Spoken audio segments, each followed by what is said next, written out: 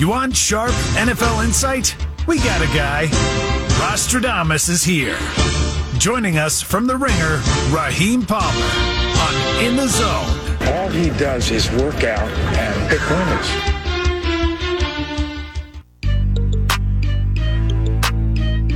This is the big one. Raheem Palmer, betting analyst from The Ringer. Catch him on The Ringer Gambling Show podcast at I Am Rostradamus for all of his daily insights on life. Boxing, I hear he's at a weigh-in right now. Basketball, football, you name it. Raheem, how's it going over there? Yeah, it's been a crazy week, man. I'm at the weigh-in right now. After the weigh-in, I'm stopping by NFL Radio Row. We got the FanDuel TV show, so there's just a lot going down. In between that, I've been handicapping these games, trying to just stay busy. So, well, you're doing a good job of that. So we'll get your take on the game in just a moment. Of course, just one football game left. Where's your head at this time of year? Is there a calmness in not having to think about all these different games, or do you feel empty inside like the rest of us? You know, I used to feel empty inside, but I've gotten to a place that it's just another game. And, I mean, like, I'm going to miss football, but there's still basketball, there's still baseball, which I've gotten more into. So I don't feel that same level of emptiness. And then I think the extra week, for some reason, it's left me full. Like, I think, you know, it's not that much going from a 16-game schedule to a 17, but it just adds something extra to where it's like by the end of the NFL season, I feel like I've just done enough. Yes, I agree. I kind of need the break, and then like a month later I miss it, but I'm with you there. If you dump enough into the season, you kind of need a respite for a minute. Is there anything on the NBA slate tonight that you like before we get to the Super Bowl itself? I don't want to pass by that. And if we got a heavy slate here tonight. I'm going to be honest with you. I have not had time to look at NBA tonight. Like, I've just been so busy with NFL and all the stuff on Radio Row that, like, NBA has kind of fell by the wayside. And I'm also at this Teofimo Lopez weigh-in. So, yeah, I haven't gotten. Okay, no problem. Everybody wants to hear what you're thinking in terms of the Super Bowl. Chiefs and 49ers, of course. Line opened up at -2.5 for San Francisco. Quickly got bet down to -1.5. What's the right side in your opinion? Have you taken a financial stance yet? And for the record, people on our text line taking bets themselves on where you are on this game. And wow. Yeah, and we'll see. So crazy. They're leaning 49ers in terms of what they think you're going to say. That's where I'm leaning right now. It's tough for me because obviously you guys know I do have those 10-1 Kansas City Chiefs futures. I did cash the future on the Chiefs to win the AFC. And when I look at this game, it's basically a product of what do you think these teams are now? Are they the team that they were the entire season? Because if that's the case, San Francisco should be 5-point favorites in this game. But if they're the team that they were over the last 3 weeks, then you have to make this game a pick-em, and the Chiefs should be favored. So I've had a tough time trying to decide that. I mean, when you look historically for a team like the 49ers, who they're favored in the Super Bowl, but they haven't covered in the prior 2 games in the playoffs, those teams are 0-4 straight up since 2000. So it's a tough proposition to think that they're going to turn it around, but that said, I do think they can turn this around. So I would lean towards the 49ers. I'm still deciding on the side. I'm going to be honest with you.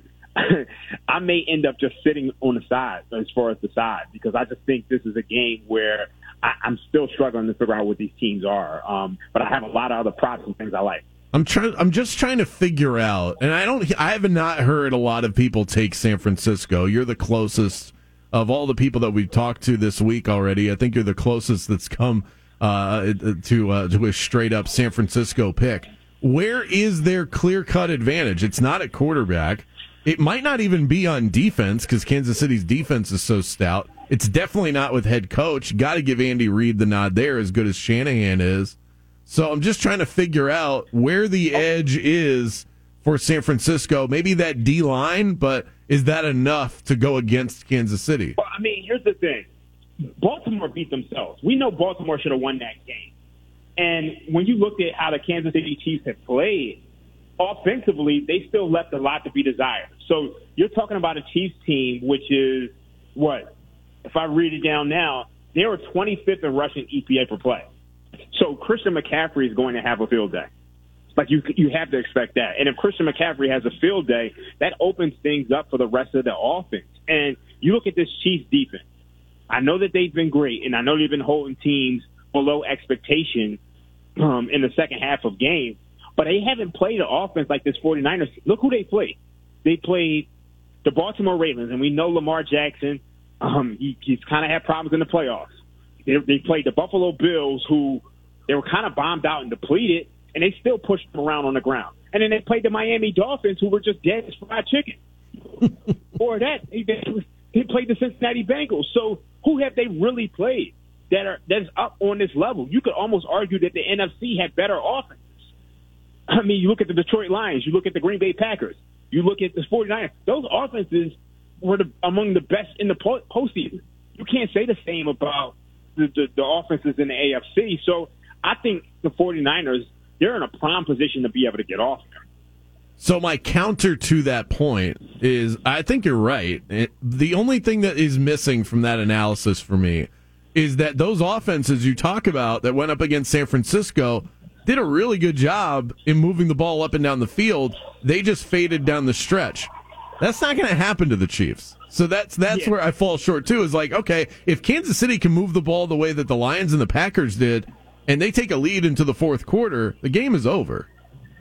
I mean, the one thing is crazy, though. The Chiefs didn't score in the second half last week.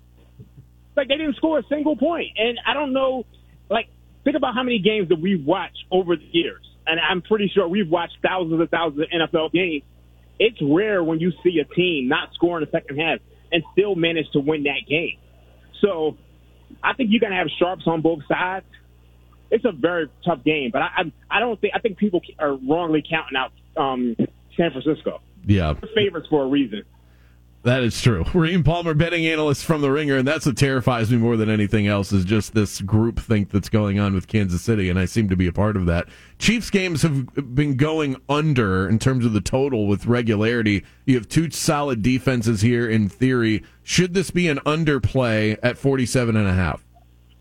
I think the number is dead on at 47.5. I know people don't want to hear me say that because it's the last game of the year, but I think the number is dead on. I think where you find the edge is that I think this is a first half over, and I think this is a second half under. I think we know the script right by now. I think the second half under is about like 18-2, 18-3, depending on, how you got the number. So the game should slow down in the second half. So that's how I would approach it. Is there a prop that you know you're going to end up betting, or maybe something that you are already on at this point? Oh, yeah, I got a bunch of them. Harrison Butker, over 1.5 field goal attempts, minus 160. I think you're going to find it at 120, but you can grab that now. We all know Kansas City Chiefs. They're like 19th in red zone touchdown percentage, only 52% this year. You look at Harrison Butker. I mean, this guy, that's probably one of their biggest edges because we know San Francisco's field goal kicking is not good. I also like Harrison Butker over 7.5 points. He's hit that in like 10 out of 18 games this year. Actually, it's about 10 out of 16. And you look at how the Kansas City Chiefs drive stall. It's just all you need is 2 field goals and then an extra point. Well, 2 extra points. So I think you get there with relative ease. I also like Mahomes over 36.5 passing attempts.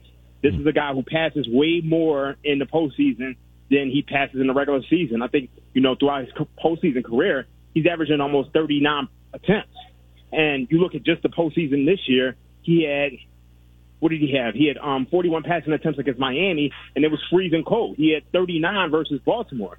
And he didn't have many against Buffalo, but the weather was really bad. So he should go over that. I also like, I got a list. Rashid Rice, over 67.5 receiving yards. I like the national anthem. If you can go under 90.5, I like that. I mean, that might have come down. I like, I think both running backs are going to get off. Isaiah Pacheco, over 66.5 rushing yards. You look at San Francisco, they're like in the 20th in EPA play against the rush. Christian McCaffrey, over 89.5 rushing yards. I think that's like 91. I still would go over. I think you could play alternates with both of them as well because I think you can get Isaiah Pacheco like 90 rushing yards plus 230. I think you can give Christian McCaffrey alternate like 130 plus 330. I have a lot of these. Either team to score 3 unanswered scores. This is a big misconception. A lot of people like to play the no. But if you watch more NFL games than you realize, teams score 3 unanswered all the time. You look at last week against San Francisco versus Lions. San Francisco scored 5 unanswered times. So that's you got to lay a little juice on that, but there's a reason why you're laying juice on that. I'm going to go Brock Purdy under 32.5 passing attempts. And that's enough for right now.